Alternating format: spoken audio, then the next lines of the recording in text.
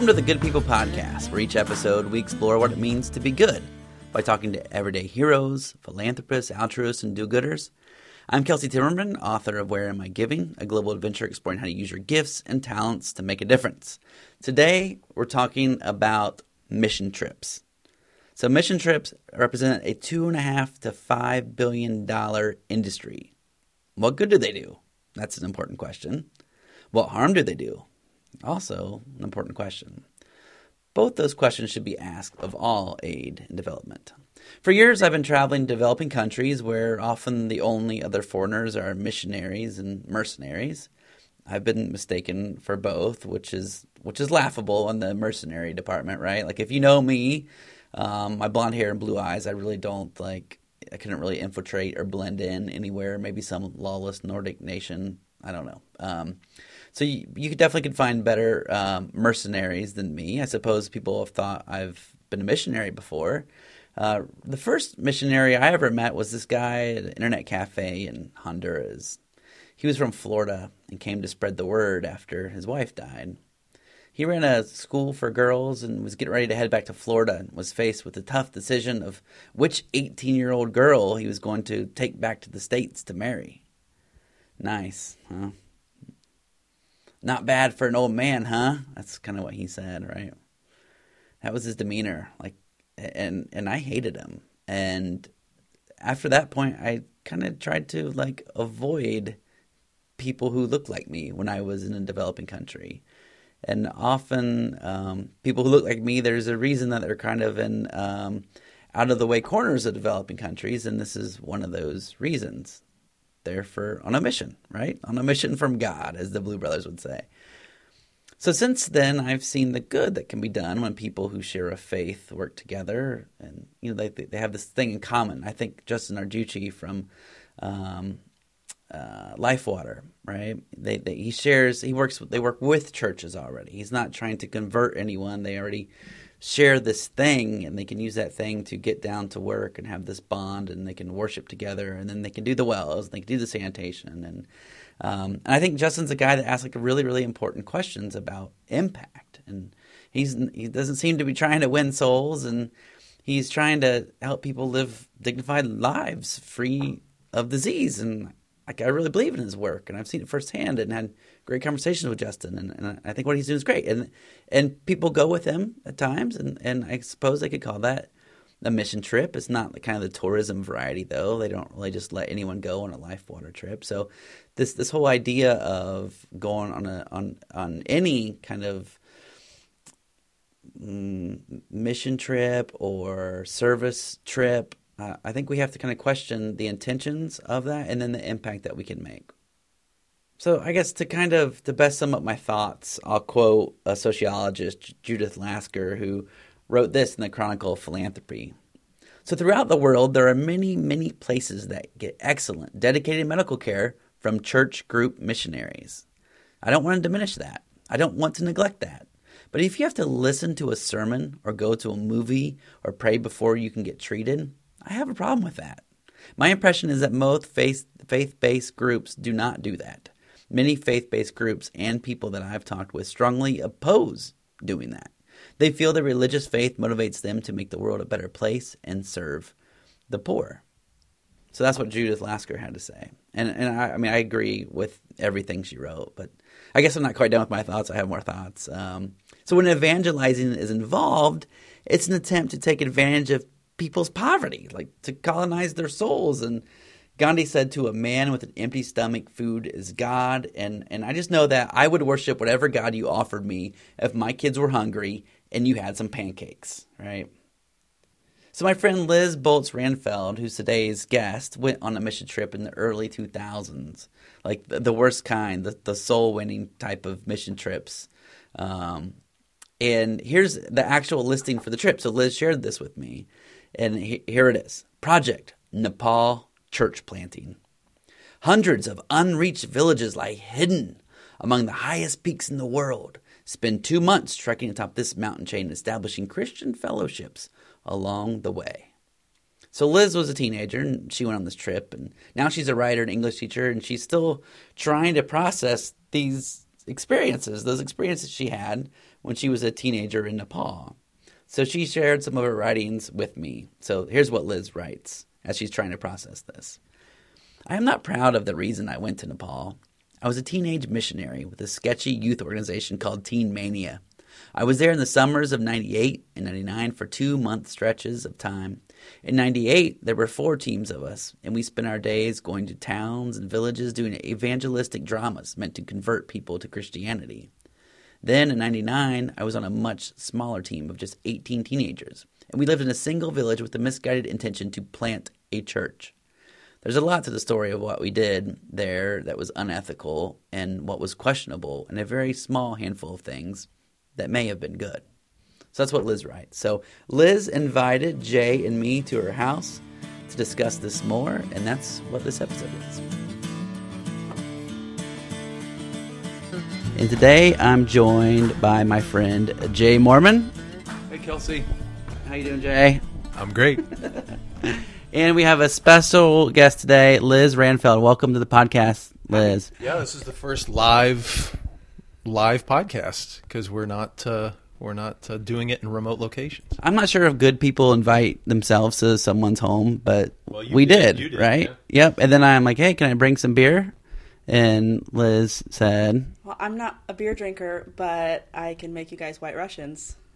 That's pretty good, yes. Right? Yeah, so I think she's definitely good people, a good host. So Liz and I don't know how long we've known each other. Our kids go to the same school, just kind of in certain circles. I think we knew each other, writing conferences, the writing world. And getting to know Liz a little bit, I learned that Liz had been on a missions trip to Nepal in the same valley that I had visited. I was there in 2001. When were you there? I was there in 1999. Yeah.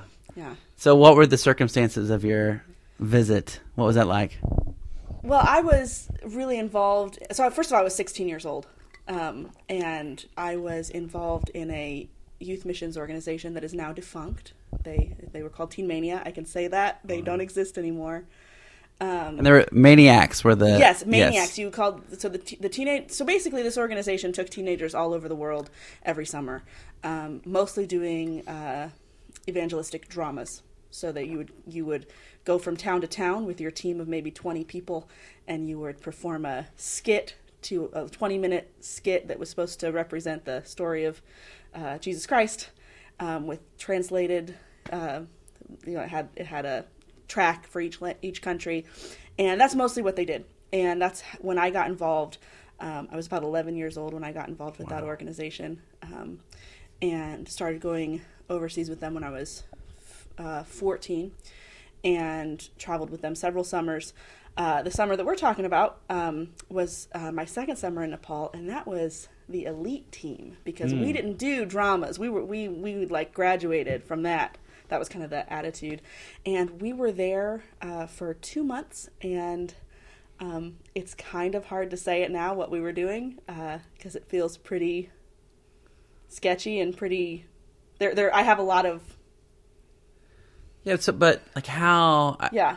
You shared some of your writing about it. It was really fantastic. Thanks. How? Like, just take me back to the mindset when you're 16 years old. Like, how did you feel when you were training to go and do this thing in Nepal, and what was that emotion like? I mean, I think that, we all thought that this was the most important thing you could possibly be doing. And when I say we, I mean the people that I was close to in this organization. So teenagers from all over the country, we'd come together and do this stuff in the summer. And it felt really important. We had also had leaders from our churches, this organization, telling us that not only was it important, but that really you can't underestimate this. You cannot. Hell played a big role. And so our involvement was to save people from hell. And if we didn't go, it would be our fault on Judgment Day when the people of Nepal or the people of whatever country went to hell. Wow, that's quite a burden to carry at that age. It's a ridiculous burden to put on. And remember, I got involved at 11 to put on an 11-year-old. So I just want to clarify, because we ran right into this. Sure. So you were going there not to, put a roof on, No. or to build a house, or to work on clean water, or some of the other things we've talked about in the past. You were there to save souls. Right. That was the point of the trip. This was not a service trip. This was not a volunteering trip. This was go live in a village for 2 months and, quote, plant a church. Wow. Okay. Right. Yeah, so it was entirely based on evangelism, missions, and saving souls. I think. So in terms of mission and purpose, you feel like this is like the thing. Like this is like the most important thing that you possibly could do. That's what your 16-year-old self is thinking Absolutely. at that moment. Yeah. Yes. Yeah. So what the heck was the play? I did that play in Nepal. Oh, okay. I did it in Australia. I did it in Nepal. Wow. But then I went to Nepal 2 summers, so I'd been in '98 on a drama team. Let's see. It was called The Journey, and it. Is it Don't Stop Believing? No. Oh, I'm sorry. Do not bring Journey into this. It was actually a musical too. No, I'm just. Oh wow. No. So it was about 20 minutes long, and so there were, it was all through like dance and choreography, and so you had a character that gets created by kind of a god character, and this man, he's called the Journeyman. He goes and interacts with different people around. Sorry, I'm having to reach like 20 years to try to go with this. That's amazing. I don't know. Coming Maybe back, it's though, yeah, right? totally yeah. Okay. It's an allegory for kind of, what's the word? Substitutionary atonement theology, I believe is what it's called. I have no idea what that is. In other words, the guy sins, he kills someone, he has stains on his hands, these red gloves, he can't get them off, he goes from place to place, he goes to people that party, he tries to drink and get rid of them, he tries to get power to get rid of them, he tries to do intellect, try to get the gloves off through intellect. Can't get the gloves can't off get at the college. gloves off at college, can't get the gloves off by doing, by being powerful, and then I honestly forget how the Jesus character, why they kill him, but there's a Jesus character that gets killed and takes on the gloves and then comes back to life, and Sure. and of course all of this is narrated with this nice. It's just Nepali. the big metaphor for sacrificing grace, basically. Right. Got it. Yep. Yeah. Wow, that's heavy. I didn't know I'd be talking about that part. Yeah. No, and I think that's relevant because everybody's going to have their own opinion about that while you two drink your White Russians. Yeah, I had to take a drink. Yeah. Talking That's about what I've been that, I had doing to while take you a were talking. drink. But this is something that people are very motivated by, right? And Kelsey and I have privately talked a lot and somewhat in the podcast about just the relevance of going to work on humanitarian issues like housing or water versus the sort of evangelical trips where and I think we've got some future podcasts coming up. We're going to talk to people about that, a similar stream. But just you felt like you were doing good, right? You were taught you were doing good, maybe more good than clean water. Oh, absolutely. Because it's eternal. Because it's eternal. And so the idea was, we might have asked the question. I was very quietly questioning all of this while I was there. It wasn't showing up in my diaries. It wasn't showing up in what I said. But it's because I was terrified to acknowledge those questions while I was, experiencing this. Because I was told this is the most important thing. This is eternity. But let's say I'd had the question, well, why aren't we teaching English? Why aren't we putting a roof on a building? Why aren't we providing medical care? So, like first aid somewhere. Why aren't we doing any of these things?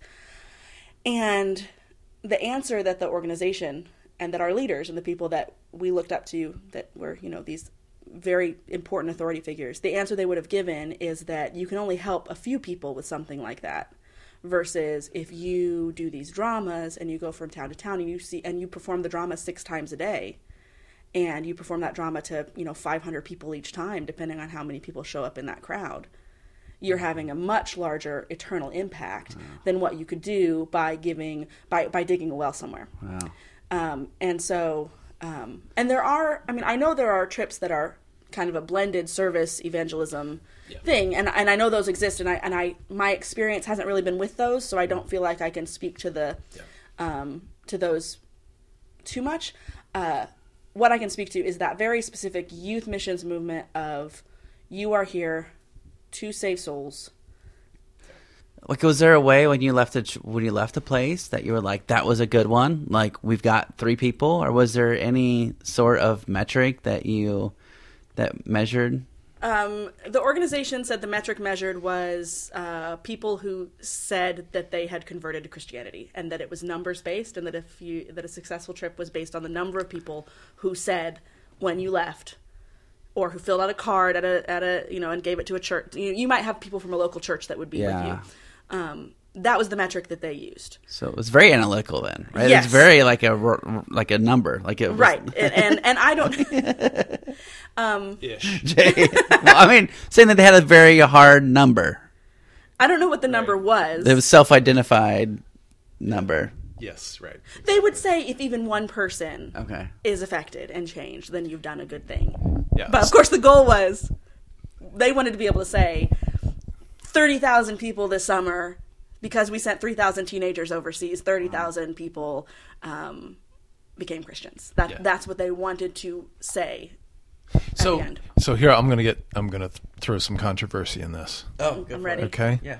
So this is an argument I've had with people over time, is that if you truly believe that hell is real, if you truly believe that, you are absolutely doing the most good, because not having health care or clean water or a home for the few years you're on this planet does not compare with eternity and the sort of torture that is supposed to come from that eternity. Now, I will also say, as the atheist in the room, that's crazy, and we need to. We as a world have to move past that idea, but to be consistent, I mean, they're doing what they believe is the best, and if you look at it on paper in black and white based on that belief system, that is the best thing they can do. However, we can disagree with that. I don't know that I would call it good. Isn't that why you can the logic of that argument is why you can convince 11, 12, 13, 14, and 15-year-olds that that's the case. Right. I don't know that adults should be going around with that. They do. But they do. And at the same time, I do know people that I think believe in hell who do good things, and they're service-driven, and they're driven by alleviating suffering in the here and now. So I know that they exist. I've come around to a place where I don't believe in a hell. I don't believe in a literal hell, and so it's very freeing. Yeah. Well, one thing that gets me. So, I mean, many of the criticisms we're making, other than like the spiritual ones, I think could be held, can be applied to just aid and development in general as well. Like, well, what good are we actually doing? Or one thing that keeps popping up in my mind is like you're flying all the way to Nepal. Just think of all the non-believers, Jay, that you're flying over from here. Wouldn't it be more efficient to just like be in your own backyard doing that work? But yeah, did they talk about that at all? I mean, did you talk about why other nationalities and other cultures and other societies and other religions were a priority? Do you think that was does that come back to race possibly, or how do you think that was positioned? She's not sure on that one. Okay, I think there are two answers. I think that the answer that would be given, which I'm not going to reject altogether. I'm not going to say they're totally wrong. The answer that they would have given, and the answer I would have answered at that time, would have been that there are plenty of opportunities in the United States of America to hear the story of Jesus, and if there's not the that the possibility exists, the opportunity is there, and if you don't hear it, it's because you're choosing not to. They would have said, and I would have said, that opportunity doesn't exist in other places in the world, and so it's important to be the person who will go to where that opportunity doesn't exist. Yeah, and I've heard that argument before, which is if you've heard anything about Jesus Christ, that was your chance. Right. Where in Nepal, it's very possible, or China, or somewhere else you may not have even heard. Well, I understand that. And that's another theological question. If it comes down to, well, if you've heard even one time and you didn't convert, then you're damned. But then there were some that would say, but if you never heard, maybe then there was a chance. If you'd never heard, then it would be natural. So there were these conversations. You're just falling downstairs. At this yeah. point. Yeah. But your question of the question of race is really important, because I've wanted to believe that the kind of ethnocentric and the xenophobic and all these different things, parts of it, I've wanted to believe that was kind of under the surface, right? That it was, it was probably there, it's probably in the history of it, but it wasn't, everywhere. I've read through some of my diaries recently, and we were all encouraged to be journalers. We all documented everything, and which is great for a writer 20 years later. But no, it wasn't below the surface. It was like we were submerged in it. Just the idea of, I remember specifically, Nepal is so dark, it's so apathetic, the nation has no, there's no light there, and there's demons, and this language, and it was very much, that was the narrative, and we were going to be the light, and we were very confident. It's amazing how different. Like when I went to Nepal, 2001, I was flying from Thailand. I happened to sit next to a monk on a plane, and he was like, "Where are you staying in Kathmandu?" And I'm like, "I don't really make plans. I don't have any idea." He's like, "Will you come stay with me?" And so he ended up being the head of this lamasery in Pharping. Yeah. That they teach kids to be monks, and they take them in, and it's just a school too. I think it's kind of just like a Buddhist school as well. I don't think all the kids become monks, but there's people that are meditating for years, and I was there for 3 weeks, and stayed out in this valley, and just got to really appreciate the culture in another way of seeing the world. And I think that's one of the things that for me has been really hard as I've come in contact with missionaries before, because often coming in with this idea of trying to get the rest of the world to see the world like you see it. And I just really embraced this new way of seeing the world. And I was reading books on Buddhism that my monk friend Kempo bought me, and they'd wake up at like 4 a.m, they'd be chanting. And so when you were there in the valley, like, what was your experience? What was your day-to-day like? What were you doing there? Well, it comes in handy that I just reread these diaries. Right, yeah. I'm very much in that place right now. There were 18 of us, including our 2 leaders who were, I think 21. They were in charge of everything. And we also lived with 4 translators, or contacts, as they were called, 2 of whom spoke English, 2 of whom didn't. So they weren't exactly translators, but they were 2 Nepali men and 2 Nepali women who lived there with us in the house. And they're evangelical Christians, missionaries themselves.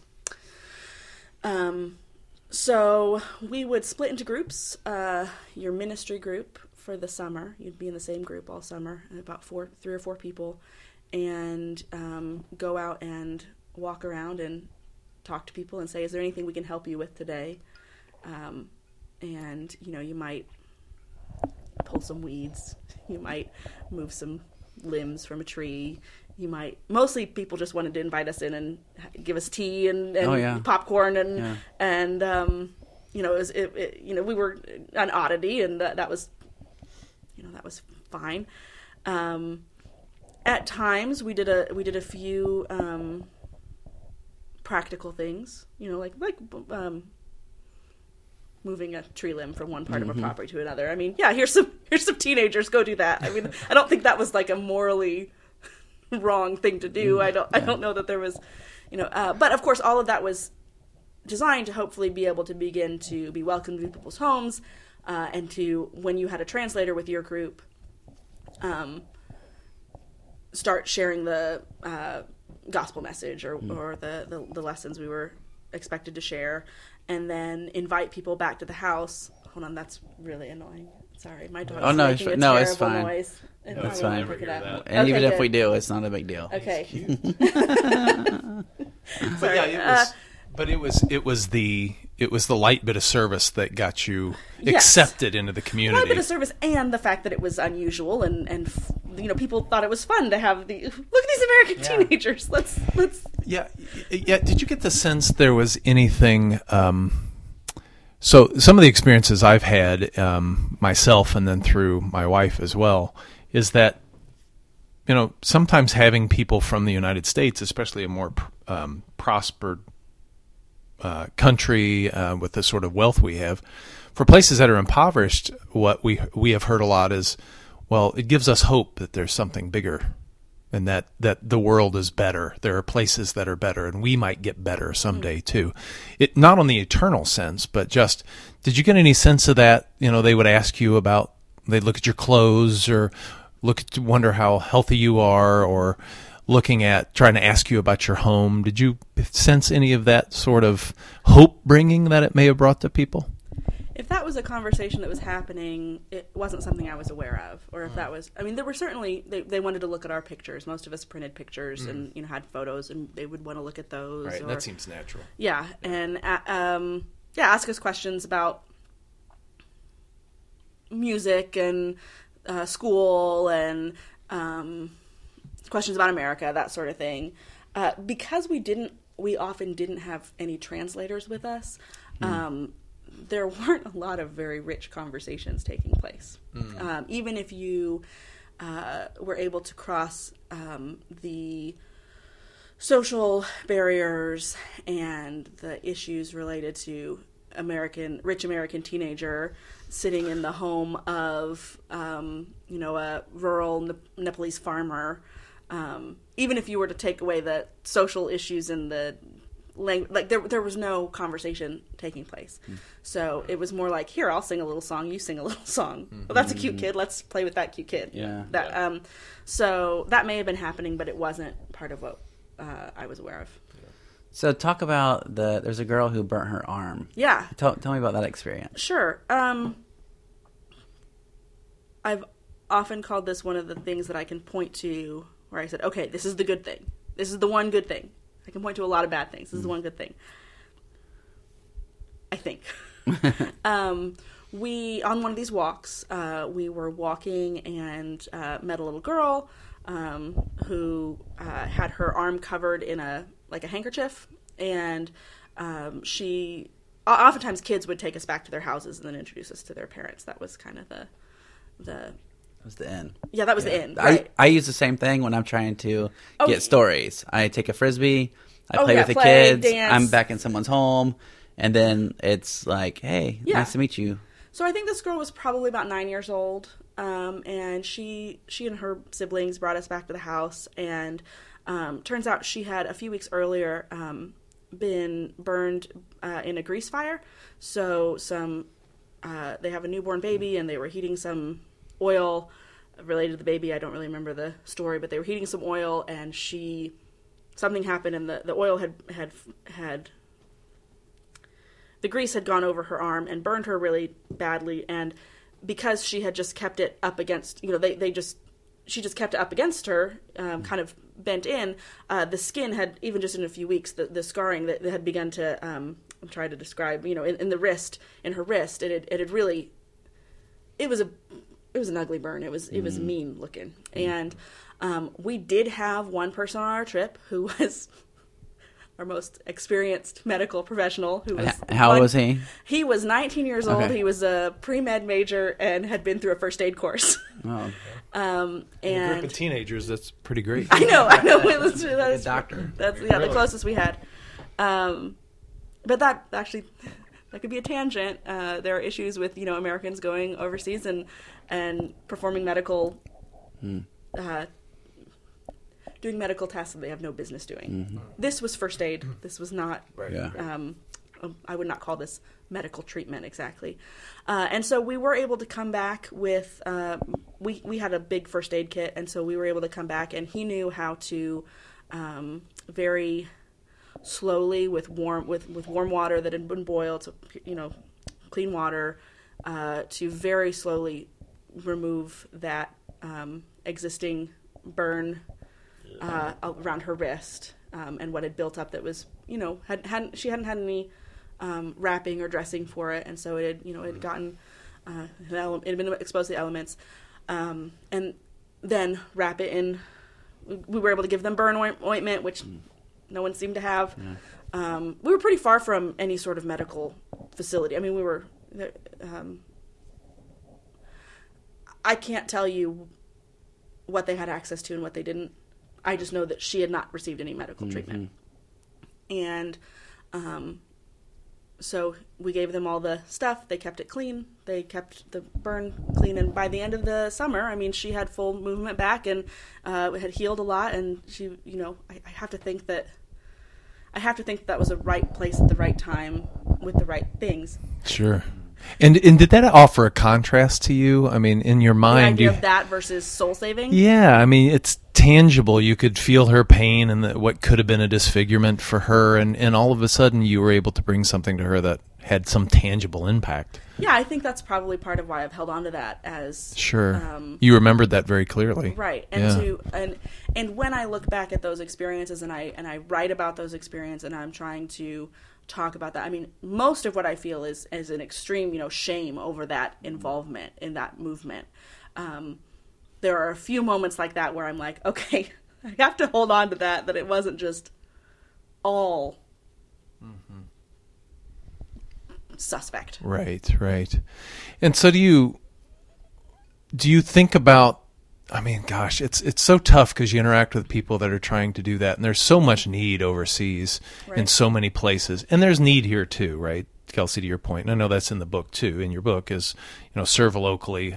Certainly, you've seen your fair share outside of North America as well. But when you hear people are serving in that way and they're heading somewhere to do something, what kind of advice would you give to someone who's and maybe not as evangelical or maybe not as extreme that you experience? I would hope that's starting to go down, but I really don't know. I don't know either. It's not something I feel connected to, so I don't know. I mean, at the time that was my whole world. I knew every organization, all the different organizations, and you'd, run into people and you'd say, oh, well, you served with YWAM. Well, I served with Teen Mania. Well, I served with, this. So I don't know if it's different. But you have to run into it because I know people that post to Facebook all the time. They're going somewhere and I always want to ask, what exactly did you do? Right. And it's not a judgment. It's just, I hope it's something that, has some tangible help to people. So advice. So what advice would I give? I think whatever you're doing needs to be connected with local organizations and people that are from there who know what they're doing. Going in a place of how can I help is very different than the American way of, especially the American sorry, my dog again. The way of showing up and saying, I know how best to do this. Like a very paternalistic. Right. And especially the idea of teenagers doing it. It's just gross. I mean, it really is. I have some grace for myself because I was 16 and I grew up in this world that told me this was the right thing to do. So I have to have some grace for myself there. And, and we're not really talking about the problematic. I mean, there were things that we did that were bad. Like, things that we did that were actively damaging things. So advice I would give is making sure that you're working with people that are involved locally, that are not, and so that you're not coming in being the one that says, I know how to do this, let me do this, I'm here to do this, right? What actually are the needs, and how can you help in a way that doesn't cause additional damage? If you're helping in a way that takes away somebody's job, then you're not helping. You're just not. So I think that's important. Honestly, that's probably the biggest thing. And also, is it the best use of money? Is it a responsible way to spend that money? If you're spending, we spent $5,000 per person on those trips, probably. I mean, I'm sure we raised $5,000 each, and there's no way that the cost of that trip was $5,000. For 18 of us to be, there's no way. Oh yeah, 18 times 5,000. Yeah, that's. I'm not doing I don't the do math. math, but I mean, 100,000 would be. I don't know. Just If it was 20 and it was just 5,000, that would be 100,000. Kelsey, just let her talk. Just a little under $100,000 for you math people out there.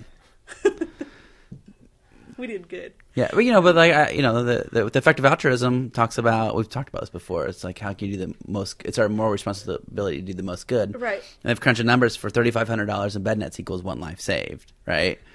So but there's also this idea of if you go to a place, like over the course of your life, then could you inspire other people to give? Could you become more involved in this issue? Right. So I believe in the power of travel and going there. Even many of the people, the leaders of the effective altruism movement, are people who've had those firsthand experiences. Yeah. First. And I think that there are parts of the fact that being 14, 15, 16, 17, 18 and seeing parts of the world on my own. Like, I wasn't traveling with family, I didn't have friends from home that I was going with. I mean, I would join these teams and then go. That was hugely, beneficial to me. I don't think it comes down to just numbers. I don't think you can just say, well, if it's this much money would do this and that much money would do that. Therefore, I can't go on this trip because my $2,500 would be better spent doing this other thing. And I don't think it can really come down. I agree. It can't come down to something that simplistic. If you're traveling with an organization that is probably getting rich on your service. In quotes. Yeah, service in quotes. Then you've got another issue to look at. So that was certainly what I think we were doing, where, that organization was making bank on teenagers. I think if people go with this idea, and I still see this from students all the time, come up to me after I give a talk or something, and they're like, I'm going on a missions trip, any advice? And to me, and that's how most people go to the places that I end up going, right? A lot of the world, a lot of people's first experience out traveling the world is these types of trips, going to like developing countries. Like, there's not much other reason. Like, if you're on an airplane to go into Honduras, like half the people in planes will be wearing matching T-shirts, right? And it's always like alliteration of like, I don't even know what an N for Nepal would be. What I don't know. Helping Honduras, that's an easy one, right? But like, I don't know what Nepal would be. But I think if people go with this idea that no, you're really not going to do anything, but you're going to go and have these experiences and meet people, and I think that intention and that stepping into those experiences with that in mind, because you're probably not going to do good. I think you should let's not do harm. Yeah, right? Maybe start with that. And then maybe I'll learn something. Seems to be like the best mindset going to these experiences. Yeah, and we've talked about this, but I think my wife's trip to Haiti, which she took, which is more of a service mission, I think, I hate to speak for her, but I think she would say it probably changed her more than the people that were there, right?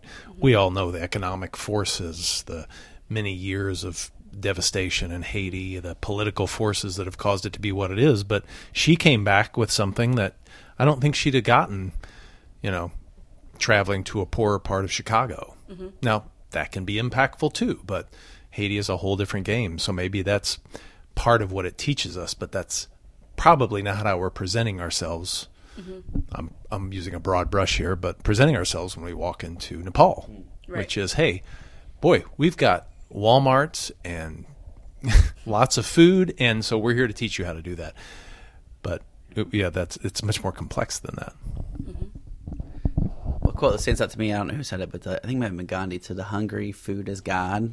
And that's why I always worry about those types of organizations if they're doing that. Right? Like, obviously our God blesses us because look at the things that we have, and we can afford medical attention for our children, but you're struggling. But that said, we talked about this with Life in Abundance with Justin Narducci, the very first episode of the podcast, where I traveled with them. It's a Christian NGO, and they're not going to convert souls from what I know, right? Like Right. they're working with existing churches on the ground. I really feel like that can be like an efficient way that you have this thing in common to hit the ground running. So I don't want people to think that every mission trip today, even then, probably was to like win souls. Like it's like the counting that your trips were doing. Right. I want to make sure that that's clear, that I'm talking about this very specific youth movement, mostly in the mid to late 90s, that I think I can speak for that. I think I can speak for that numbers-based, save souls. It's about eternity. And I mean, the thing is, the organization I've traveled with, there are some people that call it a cult are not necessarily wrong. Right? Like, I mean, the people that were part of it even more than I was, who lived there and worked there. I mean, I have to take that perspective too, that I was involved not just in evangelical youth missions, but in a spiritually controlling environment. And so I know a lot of the decisions that we made, I just can't, I need to emphasize that we were teenagers who were taught, and that hell part, that we weren't afraid of hell for ourselves. We were all very assured of our own salvation. But when you combine kids who want to do the right thing and be good moral, lead good moral lives, it is like you were saying, Jay, that is the logical conclusion for that, which is, I have to do this. This is what I'm supposed to do. Yeah, it's funny.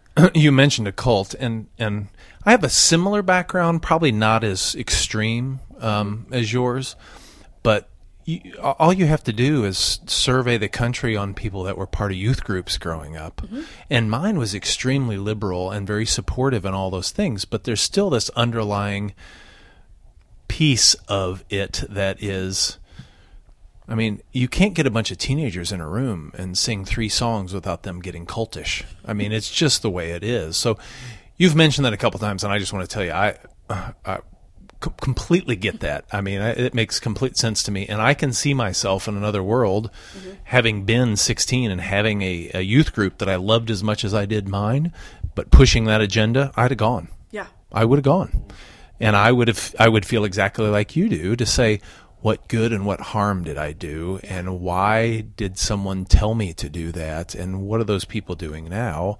I feel that way now anyway, but it is out of the goodness of your heart. You're trying to figure out, okay, how do I do the most good?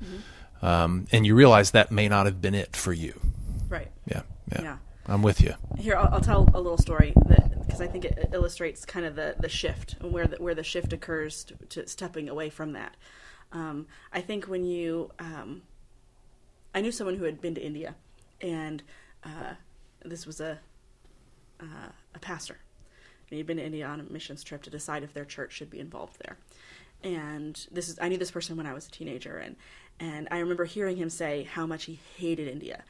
He just hated it, and it wasn't just it was too hot, and it wasn't and it was dirty or whatever, all these negative things that get said. It was dark, it was oppressive, it was all these things, right? And I remember feeling defensive. And at that point, I don't know if I had been to India or not when I first heard him saying that, but I remember Nepal's not too far away, and I remember being like, "What do you mean it's horrible? Don't call it horrible." And then the summer after I was in Nepal and doing this church planning trip, I was in India, and so this is all kind of smushed into the same time period. And I had this ring that I had bought in Nepal. And I bought it because the boy I liked wore a similar one, and so I had bought it. So it was this like sentimental, nice. I bought this ring, and I wore it, and so it's the next summer, and I'm in India, and there's this woman that we meet with, and they tell us she's a prophet, and she's there to pray for us, and she's praying for us, and she starts praying over me, and she looks at my ring, and she says she thinks there are demons attached to my ring. And she says, I think there are demons attached to your ring, because, and she's like, where did it come from? And I said, well, it came from Nepal. I bought it in Nepal last summer. And she said, well, Nepal is so dark And Nepal is so oppressive. And now here's the thing. It's all the stuff that you can find me writing 1 year earlier in my diary that I had been told, right? It's the exact same stuff I had affirmed 1 year earlier. When you were in Nepal, you were writing the same things? When I'm in Nepal, I'm writing, She was told that. I was told, this is what I've been told about Nepal, so here's this. It's dark. Right, it's dark, There's it's demons. oppressive, there's demons, there was this weird thing about, like, Nepal's so apathetic that people don't care about anything. I mean, it was that's what I was told going into it. I wrote it down, I bought it. I probably bought it for most of that experience. I mean, I believed racist, terrible things while I was there. So a year later, she's telling me this stuff about my ring, and I know I bought that ring because I liked a boy, and I knew I bought that ring, and I didn't believe there were demons attached to trinkets. Like, that was not a belief that I had heard it from a lot of people, and I didn't believe it. I just thought it was nonsense. I don't know why I thought it was nonsense when I thought so many other things were real, but and I remember just being, and it was an intense spiritual experience where everyone's praying and everyone's so passionate, and I remember going, you don't get to say Nepal is dark. You don't get to say it's full of demons. It's nice there. The people are, like, I met nice people there. I met kind people. It's beautiful. Wow. It's, she thought I should throw away the ring. And I refused to throw away the ring because I got it because I like that boy. And I refused. But it was also a moment of, that's all it took was 1 year. And I don't know, I mean, that's a whole other story of what that shift was. But I just remember, I could have, if I hadn't gone, okay, let me try to sort this out. If I hadn't gone, I still would have heard all those same messages. Going allowed me to undermine those messages. Wow, that's something. So was that kind of it was the start of the snowball? It was an important, I mean, I have those moments too. I remember there were moments where I said, oh, wait. Something doesn't compute. And my wife and I call them the bricks.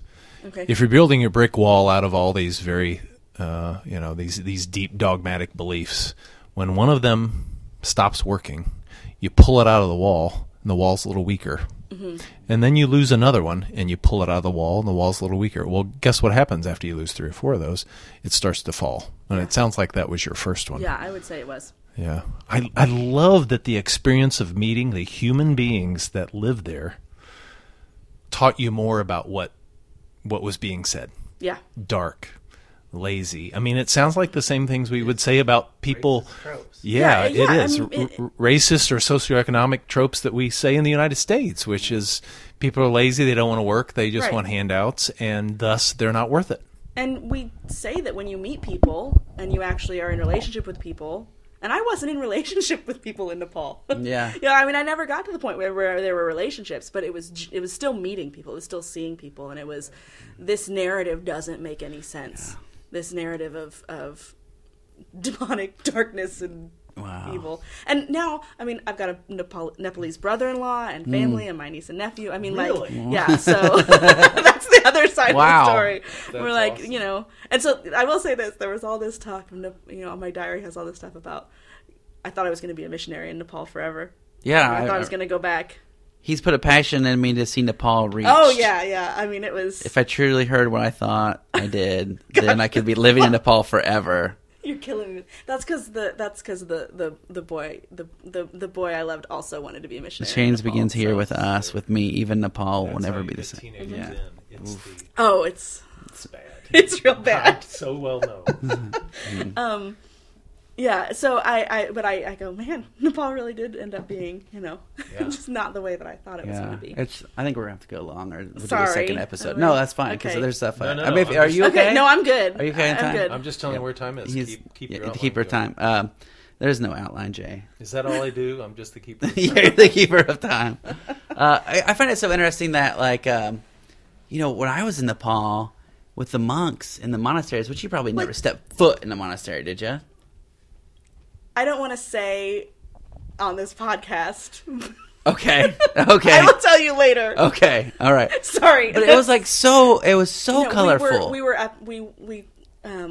on a long walk up into the hills where there were the prayer flags and all those sorts of things. Yeah. And like the chanting the chanting was like almost like rapping, and the artwork, they took colored sand and they would make these like works of art, and they would just wipe it away, and was so colorful. And, in India, too, like to say India is not colorful is like, dark, that's the exact opposite of what it is. They were able to manipulate a pretty specific experience that we had where in the same town where you've got that monastery, you also have a Hindu temple where they do a lot of animal sacrifices. And so now it's very celebratory. From what I understand now, it's actually very celebratory. People come with a goat or a chicken, sacrifice, and then they get the meat and they go and they have a barbecue or they go eat and there's a picnic and it's a big family, it's a pilgrimage experience sort of. It was really easy for them to spin that as darkness. To be 15 and 16 years old and watching goats get slaughtered and their blood. Yeah. Right. I mean, that was very easy. Just culturally, like, we would never see that. But, like, in Nepal, they would see that when they're eating a goat. Right. And so it was very easy for them to take some very specific imagery and then, Well, and as a teenager, you don't see that sort of stuff, right? But we all could get in a car right now and drive to a slaughterhouse and experience all of it. But of course, as a teen, you're going to see that and go, "Oh my gosh, that's unusual." Right, the difference between that and whatever your cheeseburger is. I mean, like, yeah, that's a real lack of perspective. But I get it. It would have affected me too. I went to a bullfight when I was 19 years old, and I thought it was the most grotesque thing I'd have ever seen. And then I got in the cab and went back to the hotel and had a hamburger.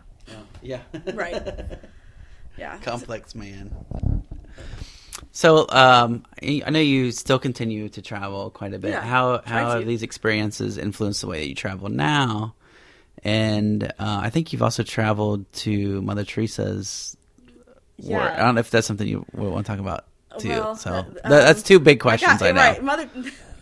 I've got complicated feelings about Mother Teresa and Missionaries of Charity. I did volunteer with them as a teenager, and then about 6 years ago, so I'm an English professor, and our university does service trips. They do not do evangelical. I didn't do it wasn't evangelism. It was a service trip, and I traditional, every school probably does. And even though it's a Christian university, I should say. Okay. So, so I went back to India, and they do volunteer with Missionaries of Charity there too. And it's one of those things where to have seen it as a teenager when I was I was beginning to kind of deconstruct some of that, but then seeing it as an adult was was a very intellectually different experience and emotionally different, and also being in charge of a bunch of college students. I was trying to help that, like, I wanted them to be more responsible travelers than I had been, and I wanted to introduce them to things. Now, volunteering with Missionaries of Charity is an ethically complicated thing that's probably its own story. But I will say that I would love to travel more with our service group from the university, but I would like that to be. I would like to do that because I want to help students travel. Oh, just a minute. There's probably mail or something. Door shut. Come here. Yeah, the neighbor could, be going into their house. Good guard dog. Yeah, right. My dog would not do that. Oh, she watches out for us.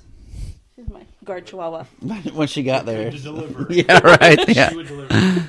Yeah, she's better. Sorry, let me rethink that just a second. So the travel that I've done, since being a teenager has not been, and since being involved in missions has not been missions focused. When I've traveled in a service format, I've done so hoping to teach college students to travel responsibly. Think about some of these things we're talking about. I took a cruise with my daughter last summer, and cruising, of course, is all kinds of ethically and environmentally everything that we do in life does. Everything right? is, right? It's just the importance is examining that, right? And so it was being aware of to it. Haiti. I mean, no, it wasn't to Haiti. Oh my gosh, I said the wrong thing. We were talking about Haiti. It was to Cuba. Okay. Just cut the part where I said the wrong country. Okay. I probably won't, but that's okay. It's really embarrassing. If you know, it's okay. Okay. But just know that I'm super embarrassed. Wait, she's going to sue you. That's all right. You're going to sue me. Yeah. It was to Cuba. Definitely not. Okay. Yeah, gotcha. So even in taking my daughter there, and I wasn't talking about with her about like the ethics of cruising, but we were talking. We made sure we're reading about Cuba. We're trying to understand it. We're making sure that that we're reading books by Cuban authors before going to Cuba, not books written by American authors about Cuba, that sort of thing. And so I think that makes a difference. And then also looking for some sustainable travel practices. So like this summer, my mom and my kids and I are going to France, and part of the trip is going to be through an organization that specifically, it's tourism, but it is, slow tourism. You want to put it in quotes. It's designed to be low impact, and you're flying. It is a big impact, a big environmental impact, but still trying to slow down, and that's not service. That's not in a low socioeconomic environment. Well, I think that's the difference that traveling can make, though, right? If we spend your dollars responsibly and stay at like local hotels and visit local artisans, and like that is really good for that's a bigger impact that you're going to make than absolutely than most things that you're going to go do, right? Like paint a school that someone else can paint. The question of how do I travel differently? I travel entirely differently. There's first of all, I don't travel nearly as a teenager. I traveled every summer because when you're a teenager, you can ask people for money and they give it to you. Yeah. Dang it. As an adult, that's harder. You can't be like, hey, will you fund my trip to France? That should be a giving rule in your book. Ask for money while you're young, kids. Yeah, there's like a cutoff where people get tired of that. Yeah, so Mother Teresa, so I did some research on her. I mentioned a little bit in Where Am I Giving? And these researchers did kind of a survey of all the things that have been written about her, and here's what their conclusion was. Her rather dubious way of caring for the sick, her questionable political contacts, her suspicious management of the enormous sums of money she received, and her overly dogmatic views regarding, in particular, abortion, contraception, and divorce. And I'm not sure what the beginning of all that was, but that was kind of their criticism of her. And a lot of people that visited saw patients there that in another environment would have been getting appropriate pain medications and were not. Is that similar to the experience that you had when you were there? So, yes. I think it's one of those situations where you go, well, I suppose this is better than what that person could be experiencing. But is it, and by that I mean, if you are a woman in India who has been abused and you have mental health issues and you have no care and maybe you've been in prison, and I'm describing a particular home where they say we house women. It is very specific. And there are a lot of women that experience that. A lot of women who have gone through trauma and abuse and prison and all these things in Calcutta, for example. Is a Mother Teresa home where you have a bed and some food and some people to spend time with better than prison or a street? Probably. I think so. But when you look at it from the perspective of how much money Mother Teresa, when she was alive, brought into the Catholic organization and into the church, and how much money was donated, then you go, but these people could have been in state-of-the-art hospitals with actual counselors and medical care, and so you go, I guess it's better. But it's definitely not good. Yeah. That's where I kind of fell with things where I'm like, ooh, I don't like that. I'm very uncomfortable with with the number of the things that I've seen there. Here's where those researchers kind of came down with that. If the extraordinary image of Mother Teresa conveyed in the collective imagination has encouraged humanitarian initiatives that are genuinely engaged with those crushed by poverty, we can only rejoice. it is likely that she has inspired many humanitarian workers whose actions have truly relieved the suffering of the destitute and addressed the causes of poverty and isolation without being extolled by the media. So, like, you know, they think that the image of Mother Teresa has almost done more good than actually what she has done. But, you know, in all of this, I think to kind of try to tie a bow on this, Jay, because as you're the keeper of time, I know that's important, is that, you know, we go in with certain intentions when we go in with good intentions. And I think it's really important to question those intentions, whether it's visiting Mother Teresa's program or going on a mission trip or going on a service learning trip, and like what we're actually going to be doing, right? And I think that's always has to be in the back of our minds of you know, what good are we doing? Yeah, I agree. And so I know that the kind of religion, especially Christianity, has taken a bit of a beating, maybe a little bit in our conversation. Probably. And maybe I should say I'm a Christian. Okay. I'm a Christian, and I'm an English professor at a Christian university. I just became a Lutheran. Wow, you're doing it. Last week. Yeah. I stood up in front of congratulations. I don't know. Is that what you say? I don't know what to say. I don't know what to say. One thing I think that as someone who come from a more secular background, like folks who do good can say like, well, we're just doing good because it's the thing to do. We're not driven by some like higher power. But the fact of the matter is, and the research shows that religion inspires people to give more. So in the United States, 62% of religious affiliated people give to charities. People who are not religiously affiliated, 46% of them give. That's a pretty significant difference. So I think that we can't devalue the role of religion and what it inspires people to do. I think we can question of how it is done. Maybe, and that was to like not just churches. That was the stats were to giving to just like charitable organizations, not like churches. So the people religiously affiliated give more. People want to learn more about you and come across your writing. Where can they find you? Sure, I'm on Twitter at LizBR, and then on Facebook you can like my writing page, which is Liz Boltz Ranfeld Writer. Any parting thoughts, Liz, Jay? I can't speak for all motivation that's related to religious belief as far as giving. I can't condemn every organization. I can't look at every teenage missionary that is going on some trip now and be like, you're probably going to go do the same terrible things that I did. I can safely say that if you are, that it is very easy to manipulate young, passionate, morally driven people who want to be good and want to do important things.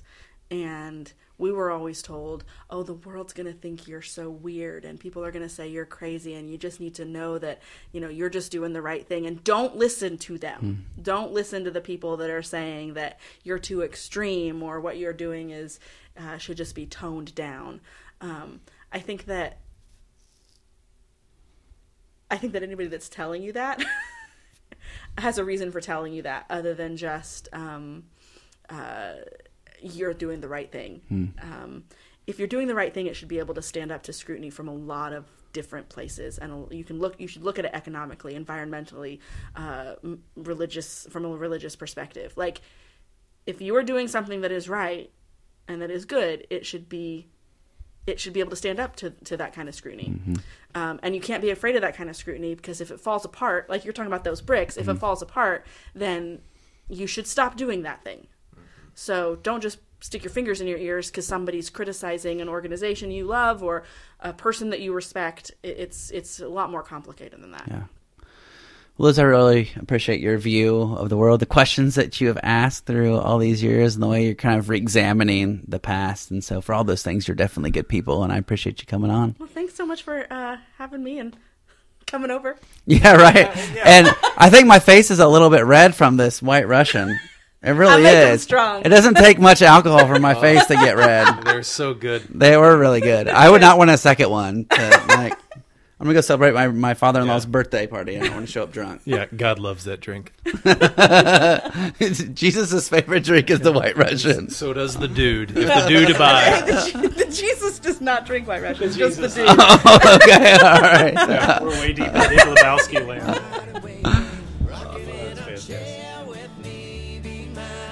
Thanks for listening to the Good People Podcast. Special thanks to my friend Jay Mormon for co-hosting, and to Cliff Ritchie for the great tunes. You can listen to Cliff on Spotify or find him at cliffritcheyart.com. Let's keep the good going. Please share, rate, and subscribe. We'd love to hear from you. Visit kelseytimmerman.com/goodpeople to find show notes, suggest guests, learn more about my books, and tell us about the good you are doing in the world.